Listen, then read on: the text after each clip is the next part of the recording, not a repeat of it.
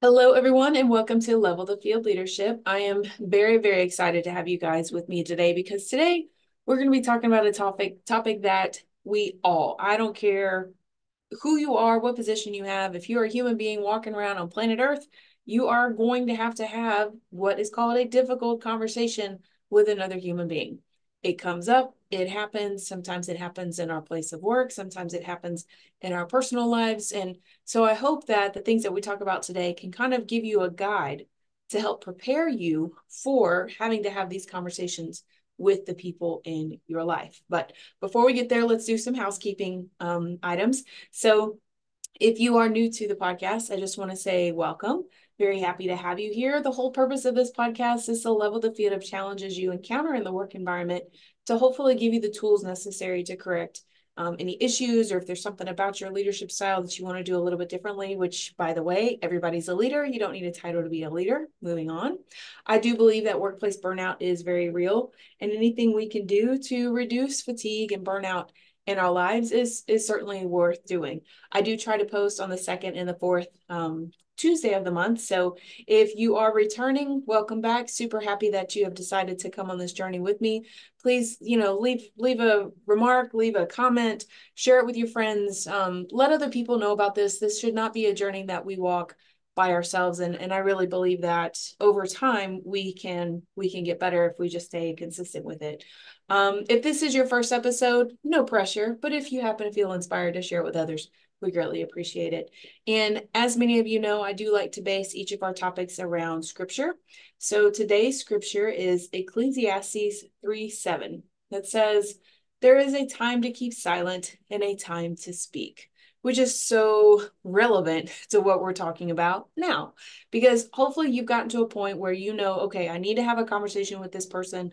And I've been quiet, I've been quiet, but it's just like that nagging feeling you can't seem to get rid of. So now it's time for you to take action and it's time to speak. But we want to make sure that we do this in a manner that doesn't damage the relationship, right? Like you always want to make sure that you're having a conversation with somebody and you're addressing the issue, not attacking the person. So it could be, today that you need to have this conversation. It could be next week, could be a few months from now, but you will ultimately, as a leader, need to have a difficult conversation with someone. And I'll be honest, I mean, you can run. That is absolutely positively an option. Like nobody is forcing you to have this difficult conversation with somebody. Well, somebody might be forcing you, but I certainly am not forcing you to do it. I mean, you can completely ignore it. You can pretend that it's not there. You can pretend that it's going to take care of itself.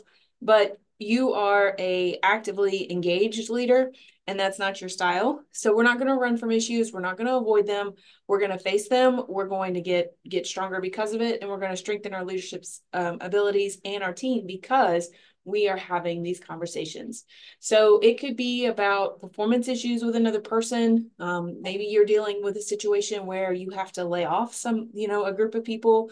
Maybe it's just a cultural fit, or maybe there's been some performance issues and so you're having to terminate somebody's employment, or maybe it could just be that you're really tired of this person stealing your lunch. I mean, it really it could be any number of things. A difficult conversation is difficult because it's hard for you to talk to that person. And maybe it's a sensitive topic, so maybe you have to have this conversation with someone because there may be some hygiene issues, which, by the way, I've had to have that conversation before. It is not pleasant.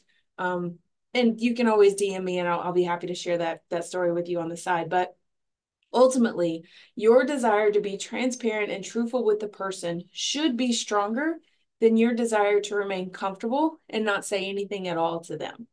And I think that is worth repeating. So as a leader, your desire to be transparent and truthful with the person should be stronger than your desire to remain comfortable by, not saying anything, keeping your mouth shut. Like that's just not okay. And leadership is all about service. So you're not serving people if you continue to withhold or not be 100% truthful with them.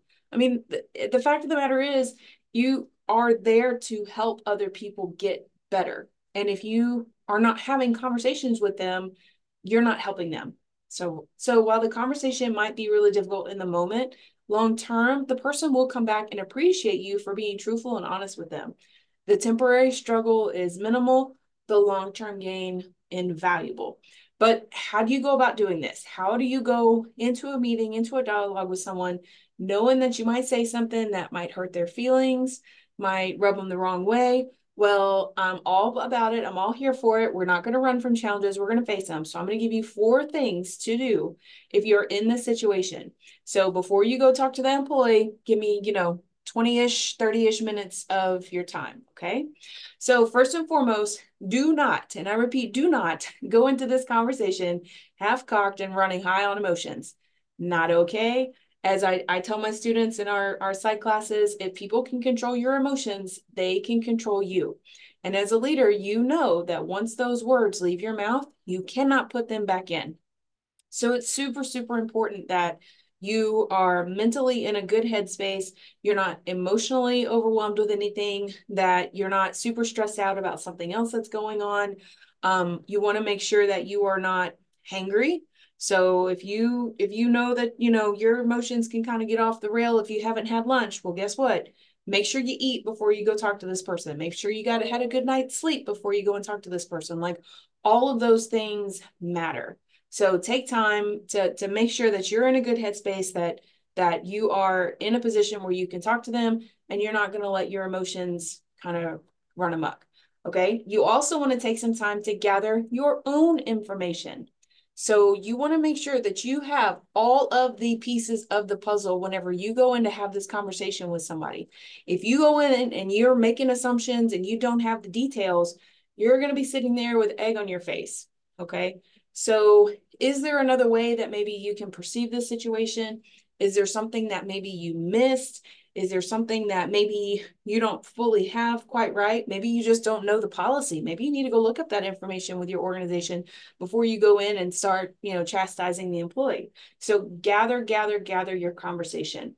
And you may not necessarily have all of this information at your disposal, but maybe whenever you're going into that conversation, these are the key questions that you need to ask whenever you're talking to them about whatever it is that might be going on. So that way you can have clarity on what is happening. They can give you their side of it. They can really kind of paint the picture of what is going on. And then you can decipher between what is true and not true about the situation. You can kind of read their behavior, et cetera, et cetera. All right. So that's item number 1. We're still in the preparing and planning stage, right? So something else that I want you to think about before you go into this is just to consider when and how you will have this conversation.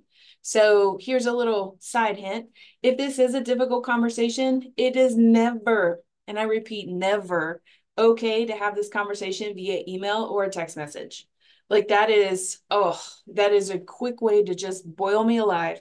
It's like, if we have to have a serious conversation about something that is truly pressing, then we need to set up a time for the 2 of us to talk, because so much information can be lost whenever you don't have those nonverbal cues. So it just sounds so much differently coming from the person whenever they're speaking it versus them writing it all out, and then hopefully the other person's in a good frame of mind and they can interpret correctly, et cetera, et cetera. Now, I'm a big fan of the follow-up email. So after you have this conversation, it's okay to then send so glad we got to talk today. Here's how I understand. But if going into this and you're approaching this person to have this conversation about this topic, you want to make sure that it is face to face. If you absolutely positively have to do it, maybe with a phone call, or you have to do it online, make sure that you've got that video component. And there are a ton of options out there. So you've got Zoom, Team, WebEx, 1,000 mediums, FaceTime, whatever. So there really is no reason for you to miss out on the nonverbal cues from the individual. And like I said, I would always, always, always say that these need to happen in person. If you can't be in the same location geographically, then do everything you can to see those nonverbal cues. I mean, these are just super, super important. And if you know the other person is maybe rushing to a meeting, or they're up against a really tight deadline, that is not the time to have a conversation with them. Like, both of you need to be in a calm frame of mind to really and truly have this successful dialogue. And if you're pushing to have this conversation when you know that they really can't, okay, well, now you're just being bossy and you're trying to force your will. You don't want for the other individual to delay it, because now they're avoiding you, which is not okay. but you do want to make sure that both of you are in a good headspace to sit down and have the conversation. And then before you actually go in and have this conversation with someone, last thing for the prepare and plan stage, I want for you to take some time to practice your opening argument. Okay. I have a couple of lawyers that listen to this. So shout out to the lawyers. Oftentimes you guys kind of get a bad rap, but they prepare for their opening statement. Whenever they know they have to go to trial, they're going to prepare that opening statement because they want to make sure that the jury is in a certain frame of mind whenever they go up to present their case, right? Well, while you're not necessarily a lawyer, well, you might be, but most leaders are not necessarily lawyers having this conversation, because you certainly don't want it to be an interrogation towards a person, but there should be no doubt about what your position is, what your observations as their leader is, and what your expectations for this person are, and how that person is not meeting your expectations. So, again, you can always send the follow-up email after the fact, but you've got to lay that clear opening statement to help them understand what it is the two of you are going to be discussing, what you've observed, and how maybe their actions have led to the two of you needing to have this conversation. Okay. So that opening argument is not crystal clear. And if it's not written in a manner that is, here are the things that I have observed, here's some issues that I see occurring. If you haven't practiced that opening statement, then it can be really easy for your words to kind of get flustered, and then well, I didn't mean that, and then before you know it, the conversation has derailed, and the situation's worse than what it should be. So prepare. It doesn't hurt to plan ahead, and not to say that you should sound robotic, but you should certainly have an idea about what it is that you want to discuss when you're going into these meetings. Okay. So that's item number 1, prepare and plan, PMP. Got it? Okay. So now let's look at item number 2. So you prepared and planned, you scheduled the meeting. The two of you are going to meet in whatever conference room on, Wednesday at 2:00 in the afternoon. Okay, cool. When you're having this conversation with the person, you never want the other person to feel attacked. So remember, we are addressing the person's behavior, not their personality, not their intellect, not their physical appearance, not the fact that they drink, unsweet tea instead of sweet tea. But, we want to really address the behavior of the person with the work performance that they're doing. Okay. And whenever you're talking with this person, you want them to understand how their behavior impacted everyone else. So oftentimes people will go about their jobs and they don't really see the big picture. And then especially if they get stressed out or if they've got personal things going on, they just have their head down and they're trying to manage it the best they can. And they don't fully understand how what they do or what they don't do kind of gets in the way of everybody else being able to do their job. So this is where you really want to open yourself up and be transparent. And you need to let them know that, look, whenever you do X, Y, Z, you put extra strain and pressure on this group over here, and they can't do their job because there's a breakdown in the communication part, right? So let them know what it is that you observe. If it's something that's directly impacting you, then you should let them know, like, look, when you don't respond to emails, you kind of leave me in limbo, and then I just go in to take care of it, but then you have to come back and do it again whenever you just told me that you did it, then we both wouldn't be doing double work. Like, you gotta kind of paint that picture for them and get them to see what the issue is outside of their immediate role.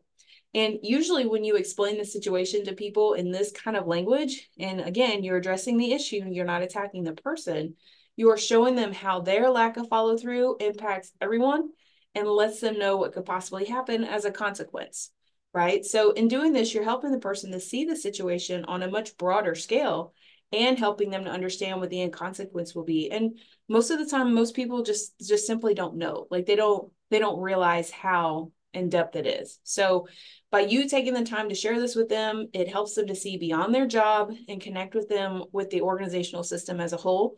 There's a ton of research out there that talks about the importance of employee engagement. And if you have an engaged workforce, then you have a productive workforce. I mean, the correlation between employee engagement and profits are huge. I mean, there's so many organizations that I can think of that whenever you go and you go to their store, you go to their restaurant, if the employees are engaged, you're going to want to return, But if the employees are not engaged, or they're off on their phone, or they didn't get you what it is you needed, well, the chances of you going back to that establishment are very small, right? So have that conversation, help them to know what is going on. And now we have to understand too that I believe in free will. So there is a possibility that they could say, okay, yeah, so I don't care if my lack of work impacts all these other people. Like, that's not my problem. That could very well be the response that you get, okay? But how they respond to you once you've had that transparent dialogue and you use these I statements, their response will tell you what you need to know about where the person is on the issue. And that leads me to item number 3, which is active listening. So there comes a point in time where you will eventually have to stop talking. And for my extroverts out there, I know that this can be a little challenging for you, but eventually you will have said everything that needs to be said. You don't need to keep explaining your side of the issue. You've painted the picture, you've used your I statements, you've talked about how their work impacts everybody else. And now it's time for you to just listen to what the other person has to say. So in this category 3, or this step 3 of active listening, there are an additional 3 things that I want for you to think about. So number 1, whenever you're listening to their response, are they taking ownership in their part of the problem? So that's item number 1. Do they take ownership in their part of the problem? Again, most of the time when there are issues in the work environment, it's because both people dropped the ball. So in your opening conversation with the person or your use of I statements, you have the opportunity to claim some of those issues, but if they're not willing to claim any of their part of the problem, then that kind of is really revealing. And that will tell you where they're at.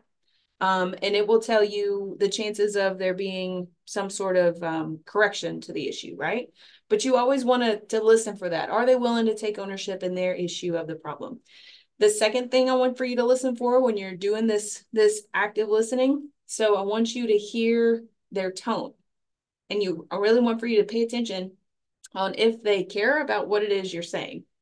So if you've spent time telling them your perspective, excuse me, and how their behavior impacted you negatively, and they spawn with well, I don't care. Well, then you as the leader, you need to make it abundantly clear that if the behavior continues in the future, then they will not have their current position, whether that be they get moved to another department or they then become customers instead of employees, right? So you as a leader, you need to make sure that you're listening to that tone and really kind of gauge what their attitude is on the situation. Because quite frankly, if you have people on your team that don't care about their job and they openly show that they don't care, then it's time for you to put a plan in place. And like I said, to have them be removed either from your team, from the department, or perhaps they are no longer employees at the organization. I have a colleague of mine, she says, we are going to convert you from being an employee to a customer. And that's her nice way of saying, if you don't do what you're supposed to do for the organization, then your services will no longer be needed here. But hopefully you'll be willing to purchase our services in the future. So only you can really make that determination on how that person's tone is coming across. But as the leader, you certainly want to make sure that you've set those expectations. If it's something really critical, then you may have to put a performance plan in place. You may have to do your write-up process, whatever that looks like for your organization. But quite frankly, if you don't address it and find a way to either A, change their mind or remove them from the team, this person will bring the rest of your team down. People will see you're not handling the team. They'll be able to see that you're not holding everybody accountable, and people will lose trust in your ability to lead. I've seen it happen time and time again. Ugh, please don't test me on this. I promise you it is going to happen. And if you don't believe me, if you want a little bit more information on this, go listen to episode 63, because I talked about 3 things that are hindering your team. And I went into this in a little bit more detail in that particular episode. So go listen to that, but listen to this person that you're having the conversation with, listen to their tone. But on the other hand, so I like to think more optimistically. So let's say you do have this conversation with them and you use all the I statements and you paint the picture of how they're impacting everybody else negatively. And they lead off with, oh man, I wasn't aware, or I'm so sorry, I didn't know. Something that shows any sort of remorse for the situation. Then that's when I want you to move on to this final step, step 4 in this whole how to deal with difficult conversations episode, because the other person is in a receptive frame of mind to make changes. So if they're not in that receptive frame of mind, that's where you kind of come at the crossroad. After you've delivered your I statement, you've painted the picture, we are now at a crossroad depending upon that person's tone of which way you as the leader will go. Okay. So just to kind of recap, first and foremost, we are going to prepare and plan to have this conversation. Second of all, we're going to use those I statements when we're talking to the person. And then third of all, we're going to stop talking and we're going to engage in active listening. And then the fourth thing that I want for you to do after you've made your statement, you planned, you made your statement, and you listened to the other person, now I want you to focus on solutions. And I know sometimes this can be really difficult because sometimes we want to keep bringing up the past and keep talking about the problem and things like that. That is not productive in the work environment. We've got to have a short memory sometimes as leaders. And this is that situation where having a short memory can be really helpful. So oftentimes, leaders are willing to voice their concerns and, well, this is what the problem is. But if you and the other person are not actively engaged in finding solutions, then in the end, you will not have changed anything. And before you know it, a week from now, 2 weeks from now, a month from now, you'll be right back in the prepare and plan stage again because you didn't actually take care of the problem with this employee whenever you were first talking to them, right?